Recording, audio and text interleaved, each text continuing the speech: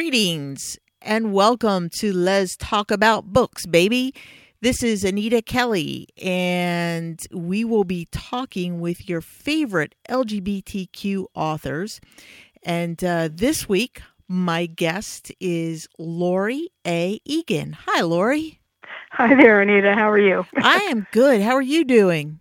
Oh, pretty good. Pretty good. Yeah, staying safe and healthy? I am. I'm doing what I always do, which is working. So it's not that much different for me. Unfortunately, for other people, that's another matter. But yes, I'm doing well. Awesome. Glad to hear that. Yeah, for some people, it's a big change, right? Yes. Yeah, and of course, we're referring to the quarantine that we're experiencing right now. So, So, Lori, where do you live? Where are you, on the East Coast? Yes, I am. I'm on the northern coast of New Jersey. In fact, my house looks out over the bay and Manhattan and the ocean. So I'm up very high on a hill, as a matter of fact. Awesome. All right. Yeah. So it's especially important for you to stay inside right now. I hear that portion of New Jersey has a high COVID rate. It does. In fact, for a while, we were only second to the area around Bergen County, which is really hard hit. But it seems like it's gotten slightly better, but it's still pretty ferocious. So, yes, I'm being very careful. Yeah, that's good. I'm glad to hear that. Yeah, I understand that. We'll be kind of cresting, and then in the next 2 weeks. So maybe. Hopefully, let's keep our fingers crossed. So Lori, how long have you been writing? Well, I started at age 7, and I began writing poetry. In fact, the first poem I ever wrote, I was in the bathtub, of all places. And then I began my first novel at age 12 and finished it a year later, and then wrote some poems and short stories in high school, and then decided to go into graphic design and photography and went to Carnegie Mellon. So I sort of kept going with the poetry, but I really didn't seriously begin to get back to my writing until about 1995. And then I've been working pretty much full time since then on the stories, but mostly novels. So you were doing graphic design up until 1995? I was doing book design. I worked for Princeton University Press for quite a few years, and then I freelanced as a book designer to about 20 publishers. So I've got a really strong background of both the editorial side, production, and design. And so that's been really a big help for my writing and for, dealing with publishers. Yeah. It's been really great. Oh, that's awesome. And how do you think that background has helped you with publishers? Well, sometimes it's hurt, actually, because I've had so much experience. I mean, during my career, I designed well over probably almost 2,000 books. So as a result, I've dealt with a lot of really high-level editors, and so sometimes I know a little more than most authors do. And dealing with some of the younger publishers, that can be a problem. But on the other hand, when it works, it's great because we both are really looking to get a good product out, and that's often the case that it happens. Okay. So in 1995, you left that world and decided to write full time. Pretty much, yeah. I semi-retired then, really, I'd say since 2000, so almost the last 20 years I've been at this craft here. That's fantastic. That really is. So do you think that in that time, like since you've become a full-time writer, do you think your writing has changed? I would say it has in many ways. I mean, hopefully it's gotten better as I've gotten more experience and I've had more people read my work and make comments, and I've had, really good editors to deal with who have made really smart suggestions. But then, too, my interest has sort of changed, and I'm really, I think, a very unusual writer in the sense that I don't just stick to one type of writing or one exact genre. So in a sense, I've moved from a little bit more psychological suspense a la Patricia Highsmith type, I guess, stories to things that are a little more literary in the last few years. Okay. And you cross over genres, right? Yes. And so what is your favorite genre to write? What would you say? I couldn't say. Okay. I really couldn't say. I'd love to be able to. In fact, I think this sort of frustrates people that read my work because they think they're going to get more of the same, and frequently that's not the case. I have 6 books of fiction that have been published, all traditionally, and they go from the first one that is a psychological suspense set in Venice, Jenny Kidd, and the last one, The Ungodly Hour, which just came out March 3rd, is much in the same genre, that sort of suspense, as Jenny Kidd. But then in between, I have some literary works and a comedy, so it's all over the map. Wow, that's pretty amazing. That's kind of unusual, don't you think?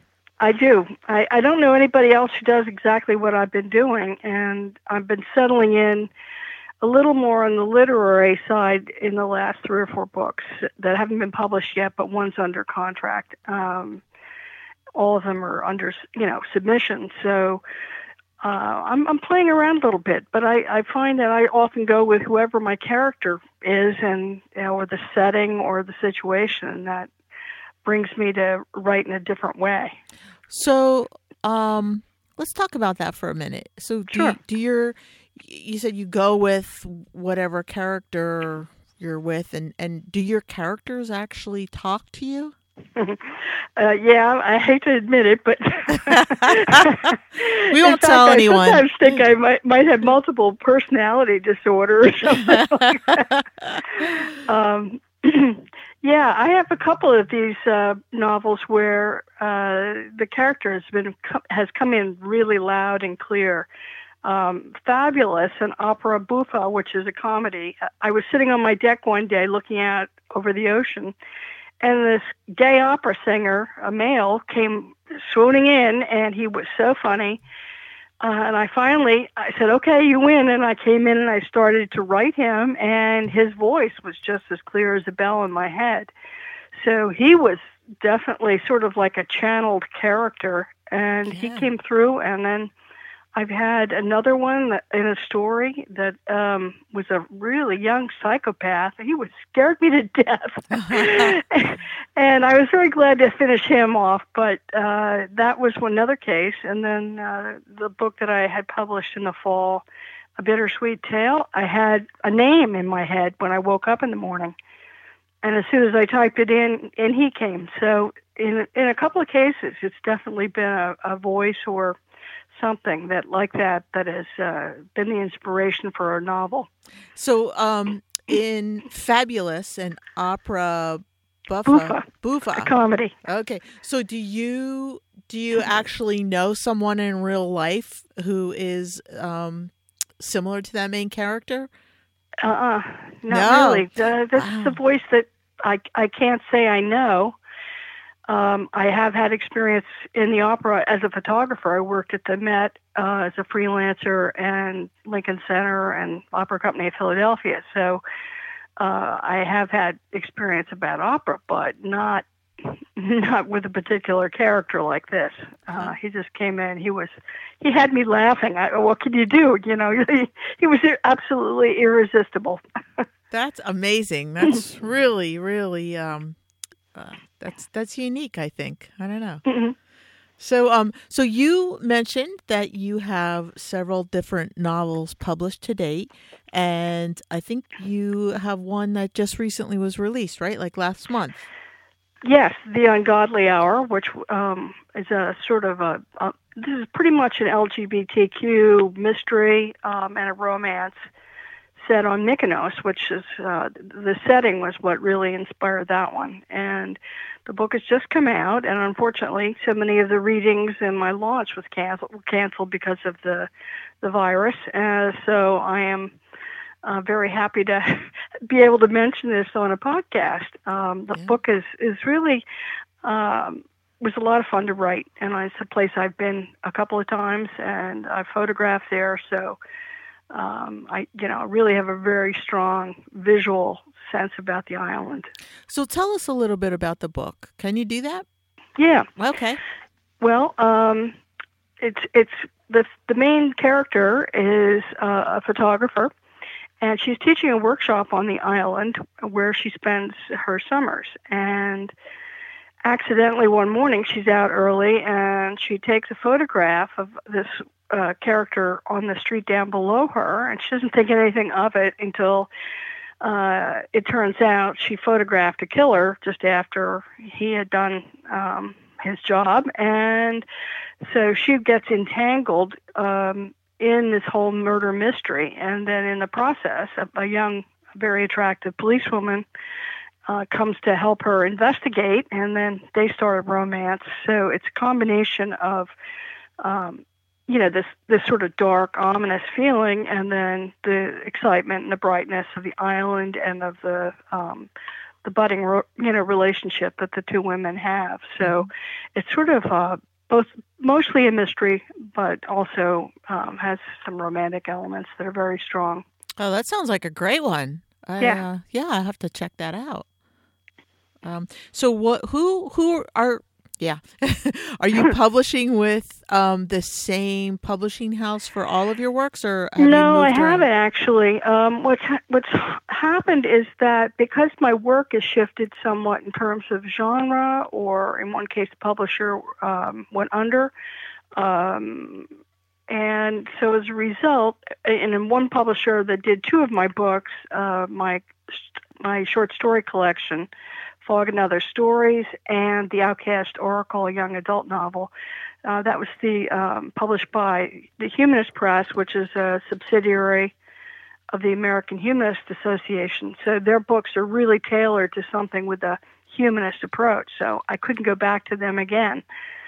So I've been trying to find, a really good publisher that would handle some of my bridge novels in between the general readership and also LGBTQ types of books. Mm-hmm.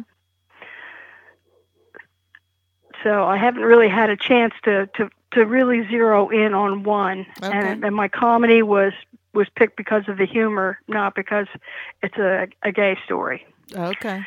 So I couldn't go back to that publisher either, although I really loved them. They were really great. Yeah. Okay. It's always good to have a good publishing house.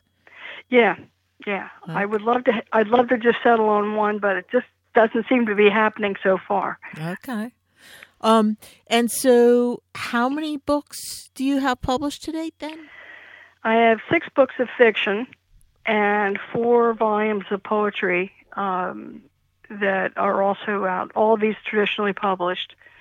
The poetry is only really available through my website because the publisher's arrangement is that he keeps any profits from books that he sells, and I keep whatever profit I get from books I sell. So it's actually a very nice arrangement, but it would be go to my website, which is my name, LoriAEgan.com. Okay, awesome. Good to know. So is your audience then more mainstream, or is it more LGBTQ? I would tend to think a little bit on the mainstream side. I don't know. I mean, I don't write for an audience particularly. Even the books that have gay characters, I'm not so sure that are exclusively for that community. I'm really happy when I do sell in that community, and I'm really, really glad and appreciative of that. But I would say I'm more bridging the gap between those two, sets of readers. I don't know that I really, for example, The Ungodly Hour, even though it has, lesbian protagonists, that was marketed primarily as a mystery. So that's interesting. Okay. Wow. Yeah, that is. So I'm assuming that most of my listeners are LGBTQ. Mm-hmm. So maybe you'll pick up a broader audience then. Well, I would love to do that because, I mean, several of these books are really strong for this market, and this one, The Ungodly Hour, is just, it's wonderful. If you've ever wanted to go to Mykonos and right now can't do it, this is a good time to take a sort of armchair trip. And it's a very visual book, so, you really get a sense of the island. And for those that have been there, that's a treat too. So. Yeah, that sounds nice. So how would one find The Ungodly Hour? Where would that be available to them? Well, all of my fiction are available, obviously, on Amazon, Barnes and Noble, etc. But Interlude Press is the publisher for the Ungodly Hour, and you can go to their store and buy it. It's available both in ebook and paperback. Oh, great! Fantastic. Okay. And how did you become so involved in the writing world? Was it just through your love of writing as a child, and that just kind of blossomed and fostered into the publishing world? I began because I was an only child, and I lived in a beautiful area, actually very close to where I live now, but there weren't very many kids around. And without any siblings, and my mother was a painter, so she was in the studio all day, not to be bothered, and my father was at work. So I started to write just because I was sort of self-entertaining, and also a way to sort of get through some of the feelings I had, and that's how it began. And then, there's never been a time I haven't written something ever since then. And I think I still use it for the same purpose. And then I, got into publishing as sort of a marriage between my graphic design degree and my love of books and the word. So I always was able to manage to do both a bit. That's really nice. That's it's not often that an author can kind of meld their worlds together, Mm-hmm. So that's really nice. Yeah, that's a good point. That's exactly what's happened. Plus the photography has added a whole visual element, which is really obvious in my poetry, but I think it's also obvious in my fiction too. Okay. And what are your works of poetry about? Are they dark, foreboding, or light and airy, or how would you describe them? Well, two of these are full-length collections. Snow Shadows the Stranger, which I think sort of tells you a little bit about that one. Mm-hmm. Beneath the Lion's Paw is also, and then I have two chapbooks, which are shorter pieces. The Sea and Beyond is about the ocean and how it thinks of itself as all-powerful. It's sort of like a catalog of the ocean's egotistical traits, so to speak. Oh, that's pretty cool. And Presence and Absence is the last one, and that was dealing with the loss of my wife from pancreatic cancer. Oh, I'm sorry. But it's sort of a little more about the whole process also of aging, getting to a certain point in your life when, there's more time behind you than forward, and, sort of coming to grips with that. And so that the book has got some sort of timeliness for people my age or, even a few years younger or a few years older. Oh, that's cool. That's great. I'll have to check that out. Yeah, the aging process is not easy to, kind of digest, I'll say. So tell us about your writing process. So I know you said that in Fabulous, an opera buffa, that mm-hmm. the character spoke to you, and you just kind of created it. And how about in your other books? Do the characters speak to you? Do you outline? Do you have some idea about where you want to go? Or do your characters just take you where they want to go? I would say, other than the ones that are sort of voice activated, as you might say, or setting activated, sometimes the plot might start as a what if problem. What if this happened? What would occur? Okay.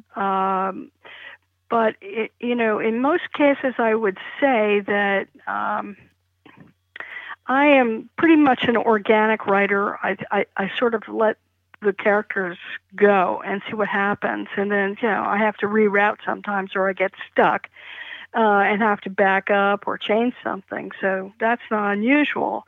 Occasionally I have an end zone in mind, so I know where I'm going to go. But I don't always know how I'm quite going to get there. But that's half the fun of the writing. I just can't imagine sitting down with a chart or a index cards or a bulletin board with, the flow of and the plot arc and all of that. I just can't imagine doing that. I think it would be a little too mechanical for me. Okay, I can understand that. Yeah, it's an art, right? So, kind of art is kind of fluid. So, you kind of just go with the flow. Yeah, and otherwise I think you're sort of forcing your characters into a mold that might not fit them, actually. Mm-hmm. And sometimes when you don't have a voice in your head, and let's say you're having to discover your character, you need to let them be a little bit and then come forward on you, because sometimes your first impression of this, it would be just like meeting somebody for the first time. You might get who they are wrong, and you'd have to sort of live with them for a bit and write, quite a bit of behavior and scenes before you can actually be sure that you've got the character down and you really understand who he or she is. Do you have a favorite character of yours? Oh, no, I don't. No one ever wants to say. It's like, people say it's like having like children, like, you don't want to choose one over the other. Actually, I think one of my favorite characters is in a book that I can't understand why it hasn't been accepted somewhere. And it's called Once Upon an Island, and it's set on St. Croix in 1965. And it's got a little bit of an autobiographical feel to it, so maybe that's why I like the character so much. But I would say that's probably a favorite character. Oh, nice, nice. And it's and it's not published, right? Nope, it's out under consideration along with about 5 or 6 other novels. Oh, cool! Wow, you must be busy. How many books do you think you write in a year?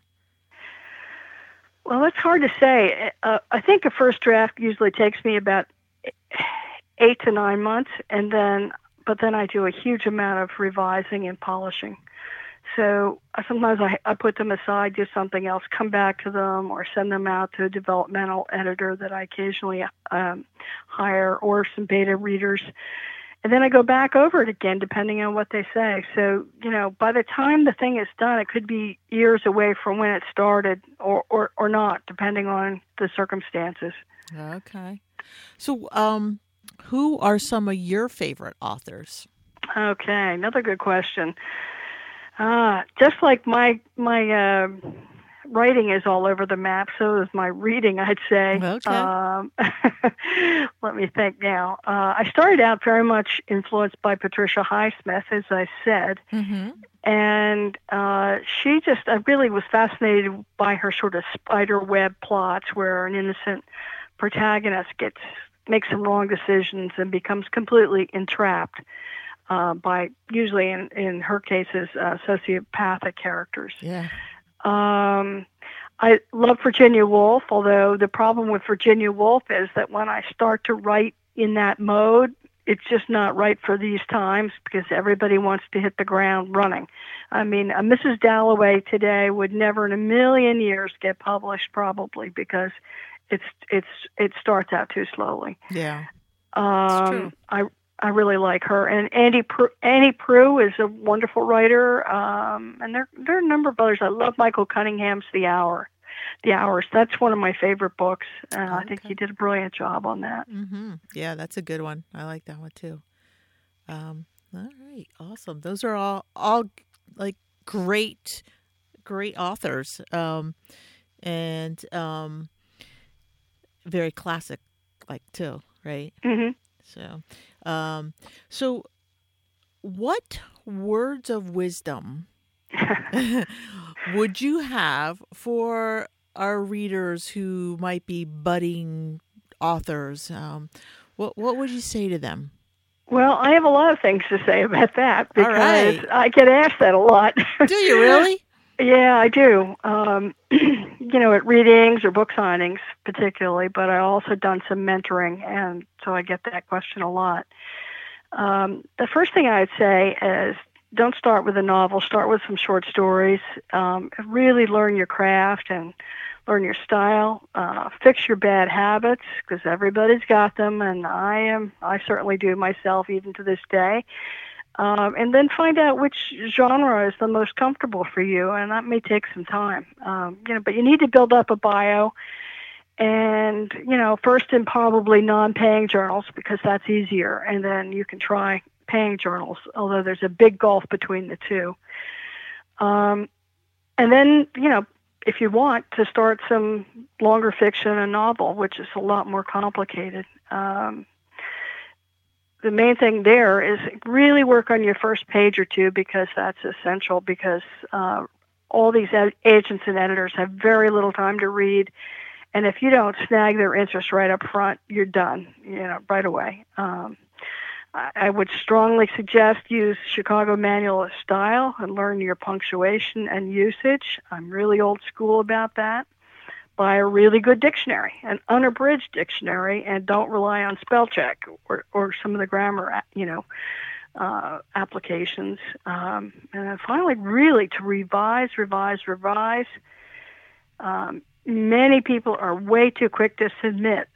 I think that you need to let a novel sit for weeks or months and then reread it online and on a hard copy. Have your beta readers go over the manuscript and listen to them, and if you can afford a professional editor, hire one. I think it's really gotten the whole publishing world is really changing fast because it's so easy to submit works to agents and editors and to send out mass submissions, and everybody's so overloaded. It's making the slush pile so big in both cases that it's very, very hard to get either an agent or a publisher. Actually, I think it's easier getting a publisher than an agent. And I would just say avoid self-publishing, please, please, please. I say if I can say one thing, that's it. You're reading my mind. I was going to ask you about that. Is a really bad idea to self-publish. And why is that?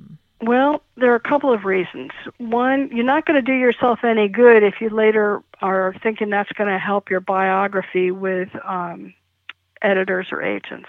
They actually will think of it as a negative.